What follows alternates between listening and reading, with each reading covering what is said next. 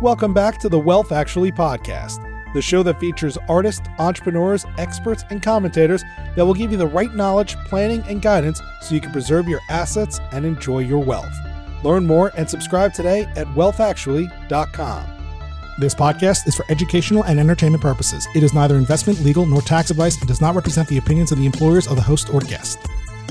And now, here's your host, Fraser Rice. Welcome back to the Wealth Actually podcast. I'm Fraser Rice. We're going to talk today about a topic that's about as welcome as a trip to the dentist, the IRS audit. The concept of a tax audit can trigger the shakes. However, for anyone engaged in wealth planning, whether the family or the advisor, it's important to have a handle on it. Judge Learned Hand said, anyone may so arrange his tax affairs that his taxes shall be as low as possible. He is not bound to choose that pattern which will best pay the Treasury. There's not even a patriotic duty to increase one's taxes. But what happens when the IRS disagrees with the way you've arranged your affairs? What do you do when you receive fan mail from the IRS or the state taxing authority? Kelly Miller, partner at Reed Smith and ACTEC fellow, takes us on a quick tour of why the IRS audits people and what the IRS is looking for. Then we dive into what to expect when you receive an audit letter and the process and best practices in dealing with it once you get it. The episode is full of good information on an uncomfortable but vital topic for families that are pursuing complicated planning that may catch the attention of the taxman. Welcome aboard, Kelly. Hi, Fraser. Thank you so much. It's so great to be speaking with you today. Well, I'm thrilled to have you on. Unfortunately, we're going to be talking about something that when clients get a note in the mail from the IRS, that tends to be really unpleasant. But there is some comfort in that if you think about it in a sort of organized fashion, that it can be slightly less painful than a pure audit function. When you're doing planning and you're leading people through the process of both tax and estate and just general asset protection planning and things like that, how frequently does the audit word come up? And how does that work when you find out that someone has gotten a note from mom, let's say, Mother IRS saying, we don't agree with what you did? So as practitioners, it is very imperative that we approach our work and we approach our clients with this, I think, theme. No one should be required to pay more tax than they are legally obligated to do so. Now, with that said, you never decide to undertake planning with a view to whether or not the client will be audited. That type of analysis I really prickle at because it, to me, flies in the face of our ethical duties as lawyers. Now, that said, clients certainly do ask, and we are prepared to answer questions relative to audits, the frequency of audit, and what happens during the audit process. For most of my clients, when we file a 706, the Form 706 is the U.S. estate and gift tax return.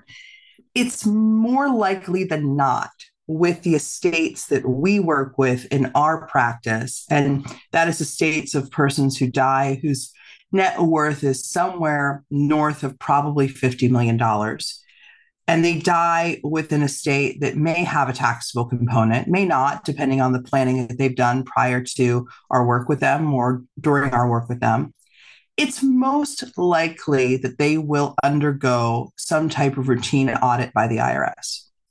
I would tell you that certain types of planning over the years have landed on what the IRS has called its focus list, or sometimes it's dirty dozen list.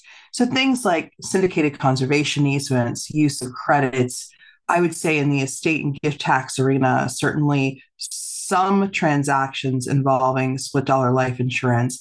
There are some transactions that the service has over time sort of developed a knowledge of, an awareness of, and looking at certain issues. In estates, it could be simple as the valuation of assets, the value reported on the 706, and the IRS is going to look at those values to determine whether or not those values are true and accurate, right? Because that is what the estate tax would be based on. So over time, you do develop in the practice, and we've developed, and it does change, certainly, some areas that the service will focus on. And so whether you're in estate and gift or you're simply in a 1040 or a partnership tax audit, you're looking for, whether or not the taxpayer has engaged in listed transactions, has underreported or not reported income, has treated gain as capital when it may in fact really be ordinary in nature. On the state level, you look at issues related to domicile and residence, which continues to be an issue. And in fact, I think will become a more prominent issue as we look to the age of digital nomads and the evolution of the workforce in a post-COVID-19 world. We can look at things like the deductions, the credits that have been, like I said, reported on the return. And so all of those sorts of things traditionally have been areas that the IRS has focused on traditionally. And where does the service get its data?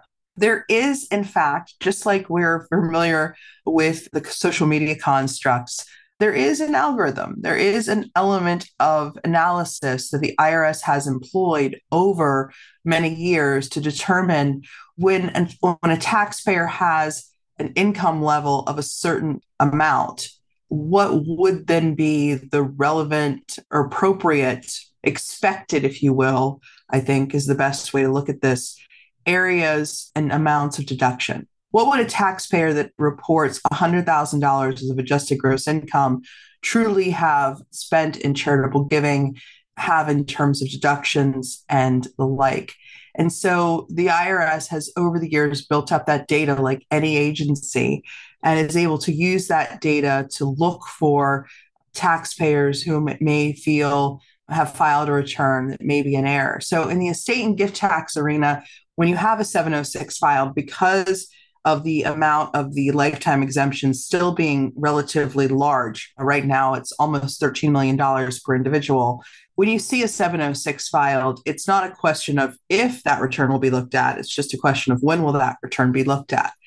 In the context of a partnership and a 1040, 1041, other types of returns, 709 audits, gift tax audits, those audits tend to be a little bit more nuanced and are based on how the IRS amalgamates this data, looks at the taxpayer's return, and I think determines areas that they've either developed over that list, like I mentioned, of specific issues that it's been focused on, or looks to its data and says whether or not we think that this taxpayer may or may not have some areas of concern. And the one last thing I'll say about sort of like how the IRS looks for issues. We're talking here in the civil construct, right?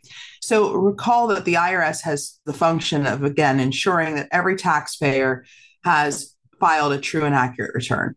And that typically begins with an inquiry at the civil level. Civil audit is really looking at the return that's been filed. Is the return accurate? And it is not focused on whether there is this additional layer, as I like to look at it, of the taxpayer's behavior and intent, and whether or not there are indicia that the taxpayer has acted in a way to willfully, knowingly, and with intention acted to evade or avoid the payment of taxes.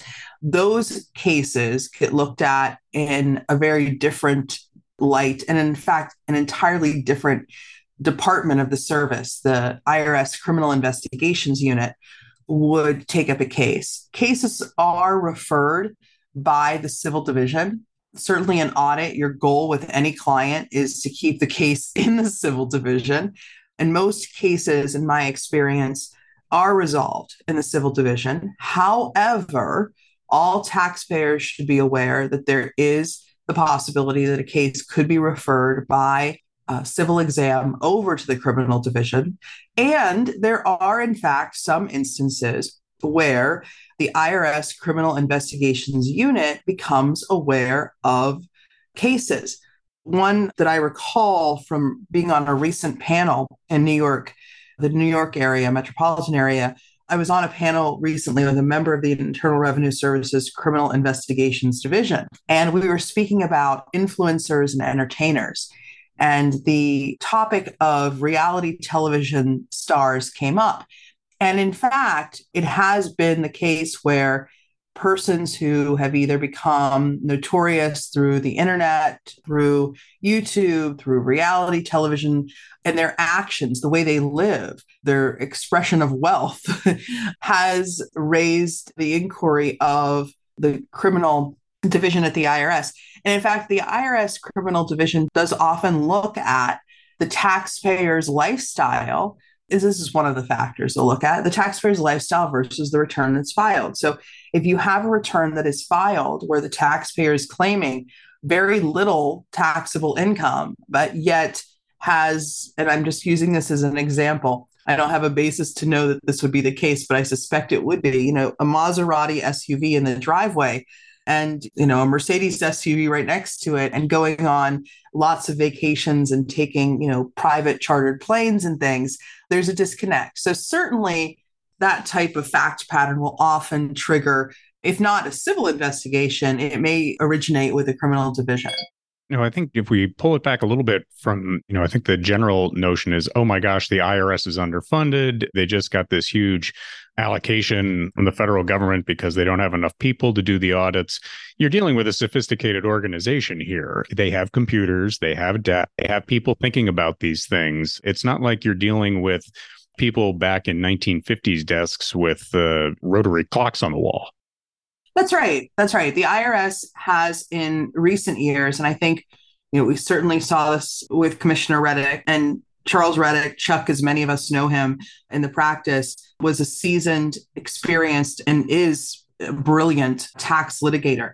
So I think one of the impacts of his administration as commissioner that will last for years, quite frankly, is not just his focus on the people of the IRS, which he did without fail, but also this focus on the level of sophistication of the taxpayer and meeting that level of sophistication with the technological power that the IRS needs in order to go after, if you will, these bad actors. So we are seeing an additional focus on cryptocurrency, digital assets, the movement of money around the United States. As one tax agent said to me recently, we simply follow the money, Kelly. And when we follow the money, we will get what we're looking for. So you're absolutely right, Fraser. It is a sophisticated organization. It is a sophisticated agency.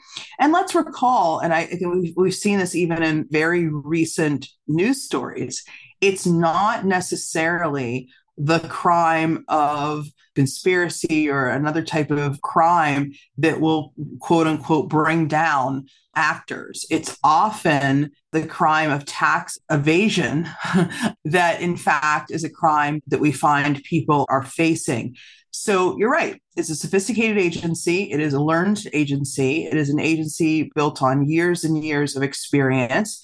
And it has finite resources. So one of the things that clients will grapple with, and I do hear this occasionally from clients, is, why is the service going after me? Why am I being audited when I see my next door neighbor and I know he doesn't report all of his income from his small business, or he takes deductions for things like his kid's birthday party because he invites clients to it?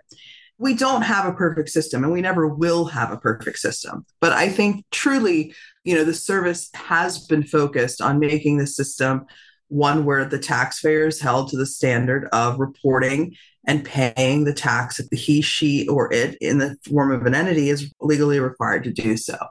So we will see. It's yet to be determined what the impact of the recent legislation will be that has increased the budget of the IRS.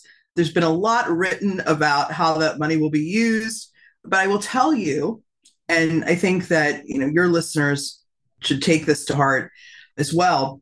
The Internal Revenue Service, its core of agents and auditors, especially in gift and estate tax, is a very old cadre right now. It's quite unusual that in the areas of partnership tax, especially where we have the new BBA regime that came into play after 2018 forward, and in estate and gift, that we have an experienced team of auditors.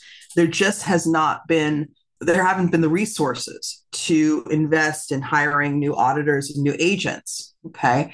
And so we hope that these funds will be used to hire a new team of agents who then will be adequately trained And that's the other piece. So even if this money goes into the budget and the service is able to hire new agents, we likely won't see those agents trained and sort of out in the force, if you will, for a good 14 to 16 months. And that's just simply the cycle of the government and how things work.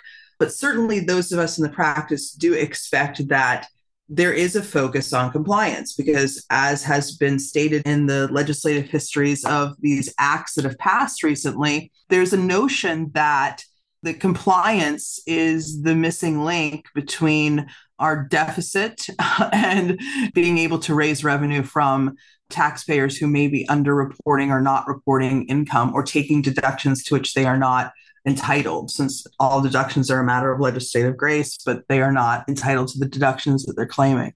Quick aside, I mean, the IRS, in addition to, sort of bringing on and trying to jam experience down new folks as fast as possible, we hope, they're going to see probably a new influx of examples. The Corporate Transparency Act is probably going to surface a lot of different cases and audits that may not have existed before.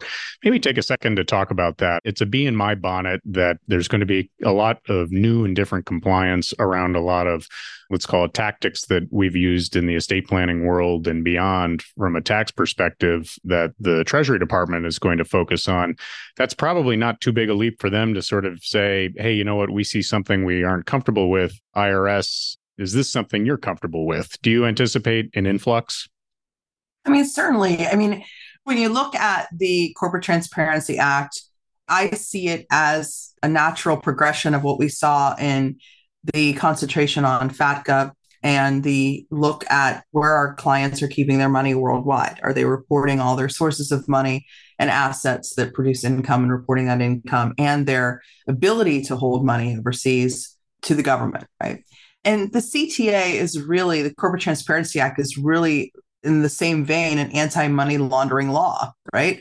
It's a law that seeks to prevent bad actors from concealing their ownership of corporations, limited liability companies, and other similar types of entities here in the United States to facilitate money laundering, financing of terrorism, tax fraud, and a host of other potentially illegal acts. And so by giving the government this trove of information in the form of who are the beneficial owners of entities, the government, through its policy of, and a public policy of needing to protect national interests and better enforce our treasury laws and better collect revenue, has now this ability to use the Corporate Transparency Act to get information. But just like FATCA, any type of information source, right, is just that, it's a source. And unless the government has a reason to use that source or sees a disconnect or something concerning in that source, which I think we've yet to determine what that will look like, obviously, because the CTA doesn't go into effect until next year. We don't know what in practice this is going to translate into in terms of increased audit, increased inquiry. However, I will say that coming out of the world of FATCA and the FinCEN Form 114, which is often called the FBAR, the foreign bank accounting records show that what the taxpayer owns or has a beneficial interest in provides a roadmap to Treasury and then to the service to determine if the taxpayer has not adequately or properly disclosed those assets in the past or perhaps not reported income from them. So I think that these laws, in some, whether it's the FATCA laws, which have been on the books since the 70s, the Corporate Transparency Act, which will go into effect on January 1st, 2024, these are tools that allow the Treasury Department to determine if what the taxpayer is telling the Internal Revenue Service on its return is consistent with the information that it has reported or even not reported on these forms, or if it hasn't complied with these forms with the requirements to produce them and file them. So it will definitely be another tool, but the question is it going to be just an overwhelming amount of information that it doesn't really arise in an uptick of audits? Or is it a tool that will be used in audits that are going to occur anyway or are ongoing to determine if a taxpayer has been 100% compliant? And I think in the short term, we're going to see more of the latter than the former. And there will be a shift over time where we'll see audit programs, audit strategies, and compliance audit strategies coming out of the data mined from CTA. But I don't think that will happen in the short term. These things will take time and they have to get their arms around just intaking the information. Sure. That's right. That's right. So let's get to the gist of what happens when a client gets that unfortunate piece of fan mail from the IRS and the process that they should undertake. In my sort of circumstance, hopefully I'm dealing with clients that this reminder is not necessary, but I try to remind people that, number one, all right, you're dealing with a government agency and one that can make things hurt really badly. It's Sure. important to be honest, prompt, complete, clear, and organized, and then ultimately consistent and coordinated, not only in dealing with the IRS, but the other taxing authorities, state and local, and other government authorities, whether you're registered with the SEC or something like that. Take us through a little bit about the process when a client calls you and says, hey, I just got an audit letter. Yeah, absolutely. And I think you just reviewed a list of exemplar behavior that I wish all clients came to us with, and practitioners, quite frankly, operated from. A client will typically send a letter and say, I've received this. The IRS is looking at my return. I don't understand why. I give everything to my accountant. I trust my accountant, and I don't know what happened. Or they'll say, we expected this because we've been audited before. They're looking at this again. We've already been through this a million times. Why do they keep pestering us?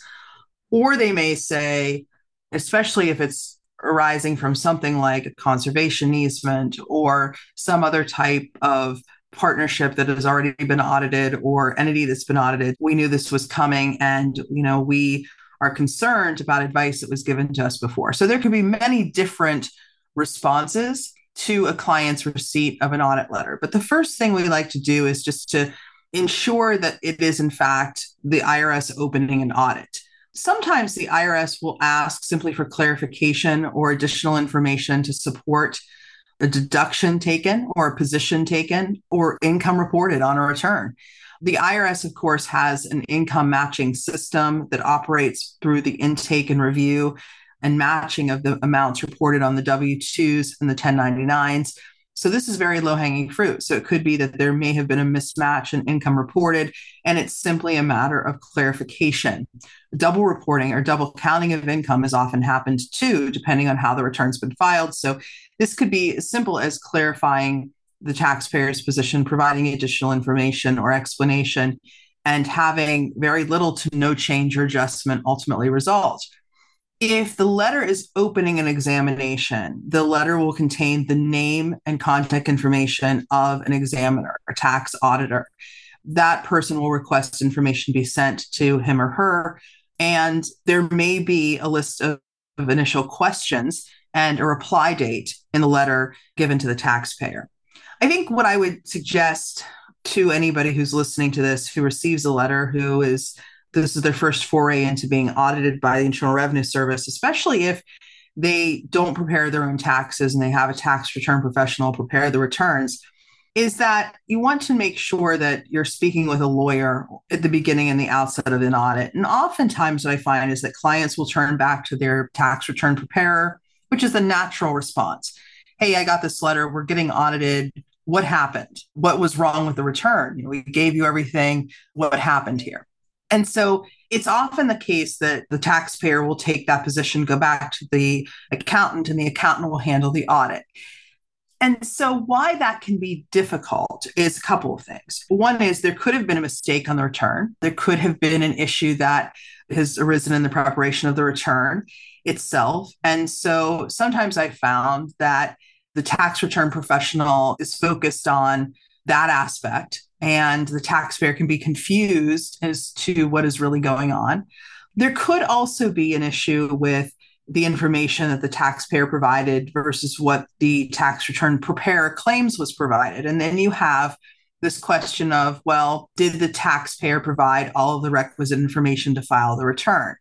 And in fact, if the service is alleging that there was an underreporting of income, the service may have, or may at some point in the audit, propose a penalty for failure to report income, underreporting of income, the accuracy of the return, the missing understanding or ill knowledge of the law, right? And those penalties can be abated if there are, depending on the penalty imposed or proposed, the reliance on a taxpayer's professional. So it can create some tension in the audit as well. The third reason I think that you want to be cognizant of going to the tax return preparer, and certainly we do as counsel, go to the return preparer and ask questions often in audit, is because of attorney-client privilege. Tax return preparers do have a modicum of privilege under Code Section 7525. However, it is certainly not as verbose and stalwart, I should say, as the attorney-client privilege that's available to lawyers and their clients. And so we have to recall that what you discuss with your tax return preparer may in fact not be privileged. And if there is an issue with the audit or a question of, and the review of the return intent, this may cause any conversations with the tax return preparer to not benefit and be afforded that privilege. So those are things to keep in mind. That doesn't mean to say you shouldn't go to the tax return preparer and say, what happened? Let's clear this up. But in a correspondence audit where the IRS is simply saying, hey, we're not really sure about your report of this. We think you have additional income. We're not quite sure about your treatment of this item. Please explain more. You and the tax return preparer can probably respond to a correspondence audit just fine. Just be mindful of those issues about confidentiality, attorney-client privilege, and, differing sort of perspectives of the audit. When you undergo an audit that is an office audit, which is where the IRS says, look, we have assigned your audit to a specific IRS office, and an auditor is going to ask that you bring information to him or her to review. A field audit where the IRS agent actually schedules an interview and a tour perhaps of the workplace, of the taxpayer's business, of the taxpayer's home. These audits, I think, office audits, field audits, where there are questions, there are visits, there are taxpayer interviews, those are the audits where I certainly think counsel should be retained. And so I think the first thing you should do is sort of assess what is going on. What are the years under audit? The lawyer can help you work with the understanding of statutes of limitations. The IRS is limited. One thing I want your listeners to know and everybody to know is that the IRS has under statute 3 years from the date the return is filed to assess tax relevant to that return. And so in the construct of estate and gift tax returns, that statute cannot be extended. And so if you're dealing with a 706, not a 709, but in the 706 return, you cannot elect to extend the statute, even if both parties want to do so. It's just not statutorily plausible or feasible. And so because you need a year left on the statute of limitations for the taxpayer to go before the Independent Office of Appeals to review the findings of an audit, which we can talk about, most estate and gift tax audits, which are initiated at about 14 months after the return is filed, happen quite quickly, typically take the position that the service believes that there is additional tax to be owed. And then you end up having to go into a tax court filing posture where you file a petition to the tax court to challenge the results of the estate and gift tax examination level, right? And then you go into tax court. You have what's called post-docketing appeal rights, where you talk with the service after the petition's filed. In traditional audits, so 1040s, 1065 audits, the partnership audit, even under BBA, the statute of limitations on the assessment of tax can be extended by request of the taxing agency. The IRS can request the taxpayer extend the statute of limitations to assess the tax. Those terms are negotiable. You do not have to extend the statute of limitations, for 2 or 3 years. The service and the agents will, in my experience, want as much time as possible because of the administrative backlog and because of the pace that the service can work at. But the taxpayer can negotiate with the taxing authority and with the IRS agent the amount of time to extend the statute of limitations. but you can extend the statute. So it's not uncommon in an office or field audit for those audits, especially in complex cases, to go on a year, 2 years, even more before you get to the point where the examiner has an exam report issued and you then contemplate going before the IRS Office of Appeals or using the fast track settlement program or some other type of program to resolve the audit. And the last thing I'll say, and I know that we talked about this too in preparation for the conversation, is it's really, really important if you are the taxpayer on the other side, no matter who you use, whether you hire me, you hire another one of my professional colleagues who are out there doing this type of work, that you be very forthcoming with your attorney. And that's why I think that you have the benefit and blessing of attorney-client privilege, right? Now, of course, the crime fraud exception and other exceptions do apply. So I'm certainly not saying that attorney-client privilege doesn't have its limits. We all know that it does. But typically speaking, being able to be candid and talk with your attorney with the benefit of attorney-client privilege can be very helpful and beneficial.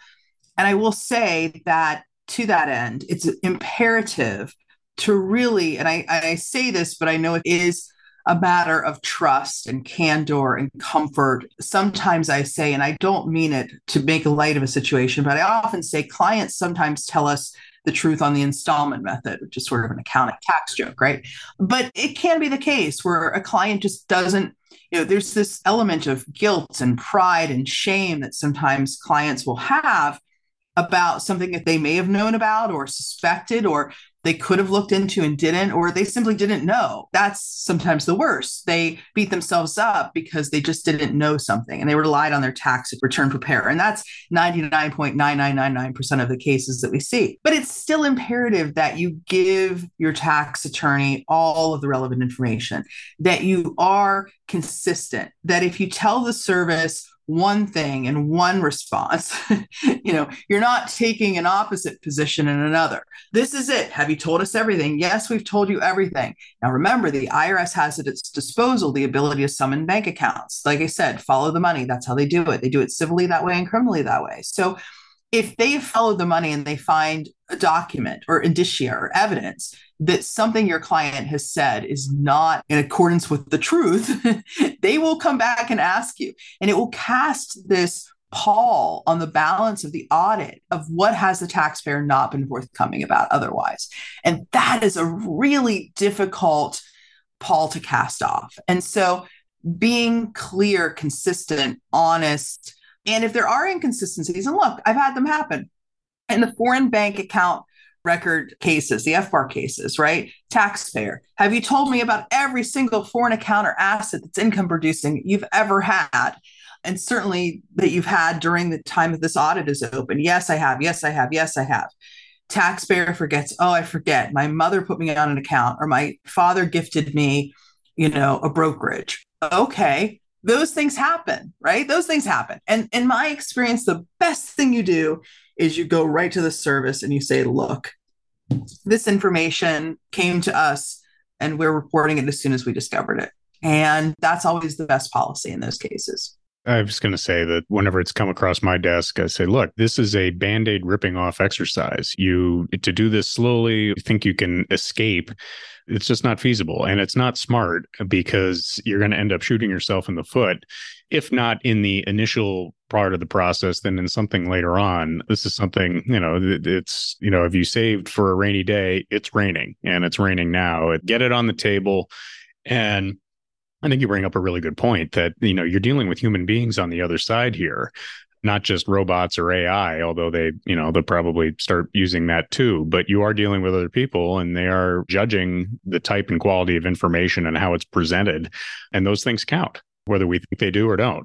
That's right. My head is not yet wrapped around the notion that the IRS will use AI to determine in a relevant taxpayer's case what they may have been told and what's likely that they were told or what's likely that they've done based on their inflows and outflows from their accounts. I believe that day is coming. It is just mind-boggling to me to sit and think about it. So, and I know it's far off. The government is just now sort of grappling with how to deal with digital assets, issues of digital nomadcy, cryptocurrency, Foreign bank accounts still are issues. So I do believe, maybe I'm naive or I'm just an older person, that it's not ready to grapple with AI as thoroughly as I know the time is coming soon. But I don't think that time is nigh, right? I think that in the future, you're right, those things will come up.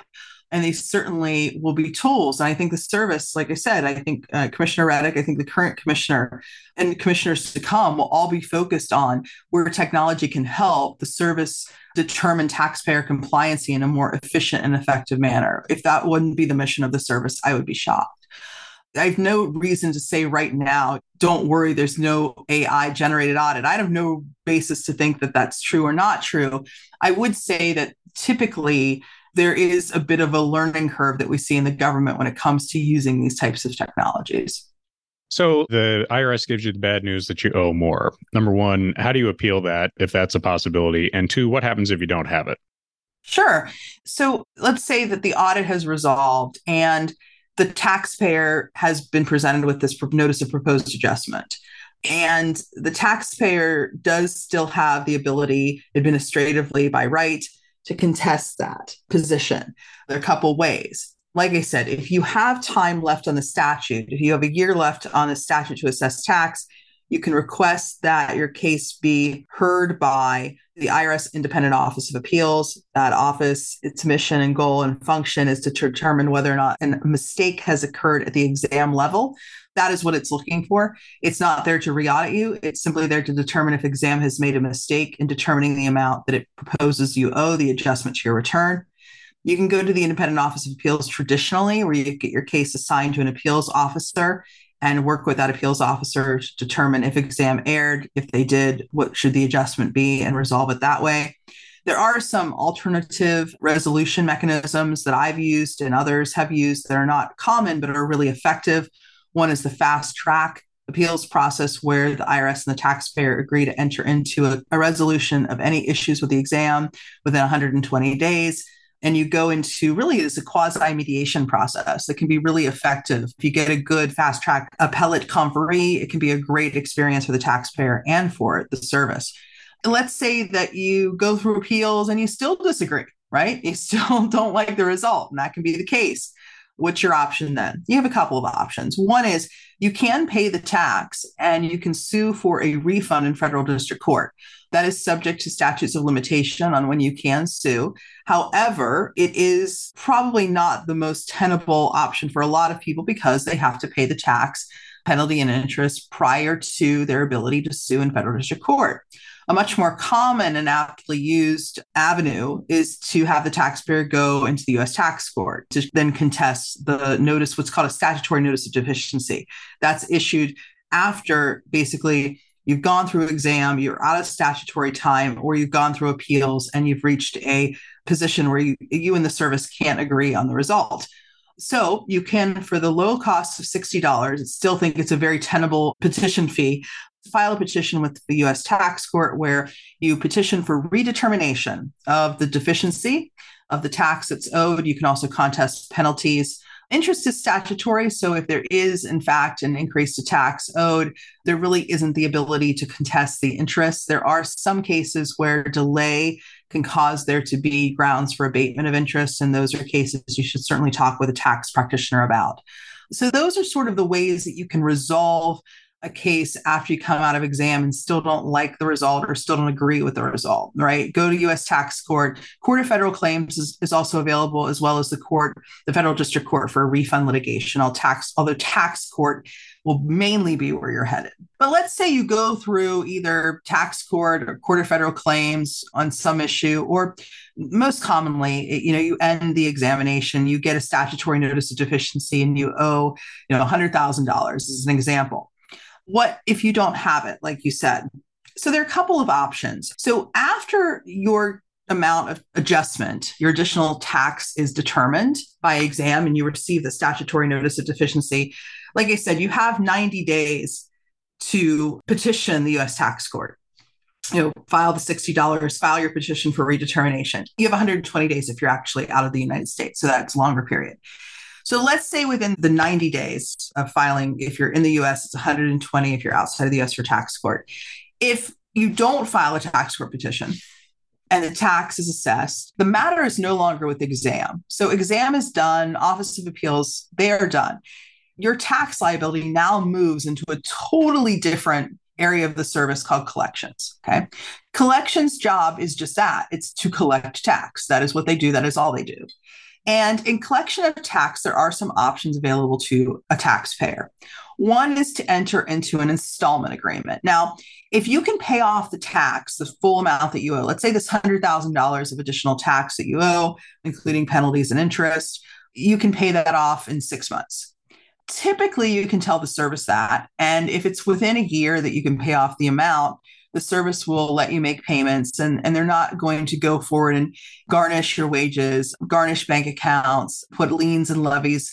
They may, in fact, file a tax lien against your assets if, in fact, the amount that you owe is over $100,000. That's very typical.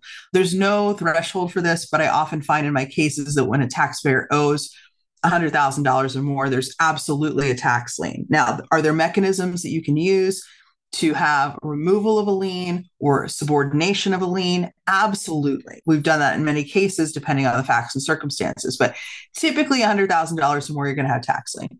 And that can create some real issues for clients, especially clients that are relying on assets that are under now a tax lien to guarantee other loans or for borrowing purposes. So there certainly are some things you can do because the IRS doesn't want to inhibit your ability to make income that would then be used to pay off your tax liability. So depending on the facts and circumstances, we can try to get subordination, release, or removal of liens. And I've been successful in all of those endeavors. But until the tax liability is paid off, the lien will persist. And so what do you do then? Well, like I said, within a year, 6 months, typically the IRS will let you make payments and they won't initiate levy actions where they're now going to try to freeze your money or take your assets to pay this liability off. Greater than a year, and that's often the case where the taxpayer needs up to the full 60 months to pay off the liability, the IRS is going to want to know why. Okay.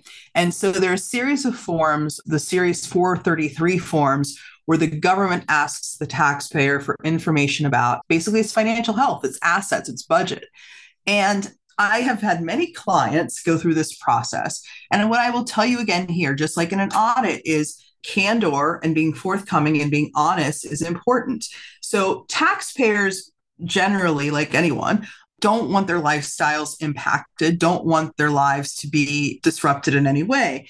But when you owe the federal government money and you owe a tax debt, obviously you're going to have to change your lifestyle in order to pay that off. And so taxpayers are always sort of bewildered at the fact that they have to tell the federal government, how much they spend on clothing and food and leisure and recreation a month, and then are upset when the government says, we're not going to allow you that amount of money.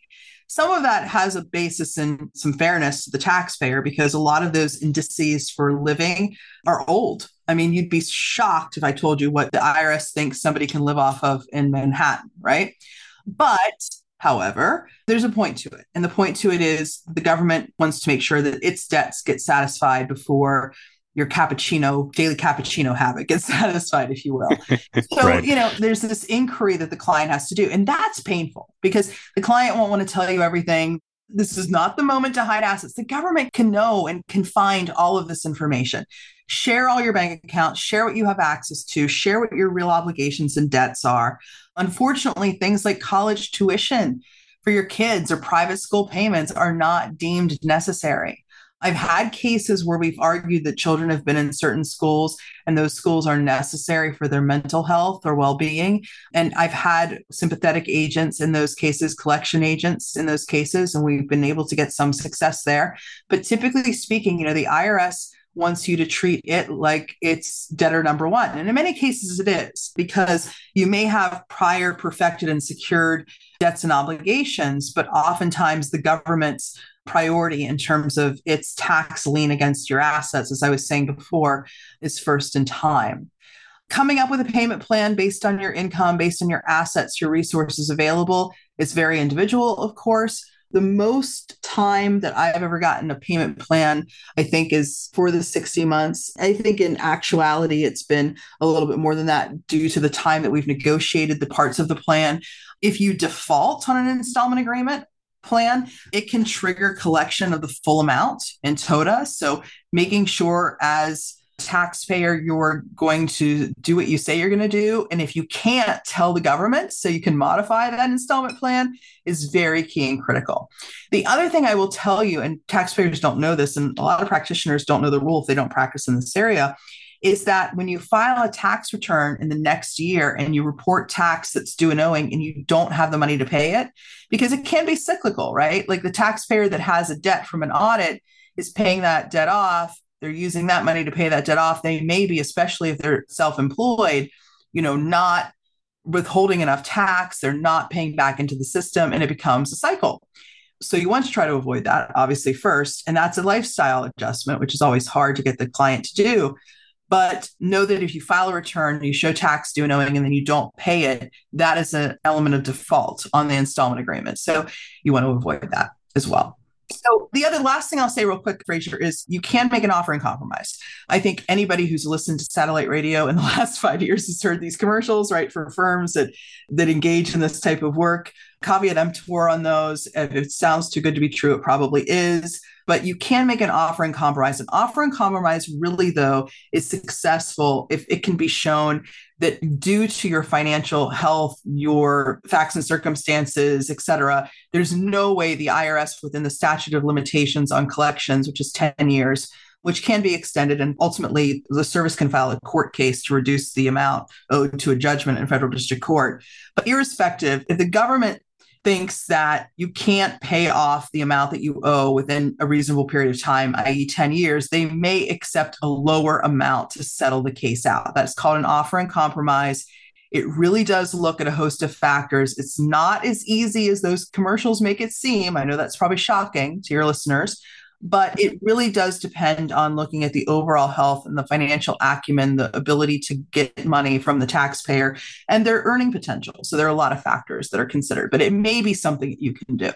Yeah, I was going to say the IRS has all the leverage. They can put a tax lien on it. Why would they give that away unless it just is glaringly obvious that the money is just never going to be there?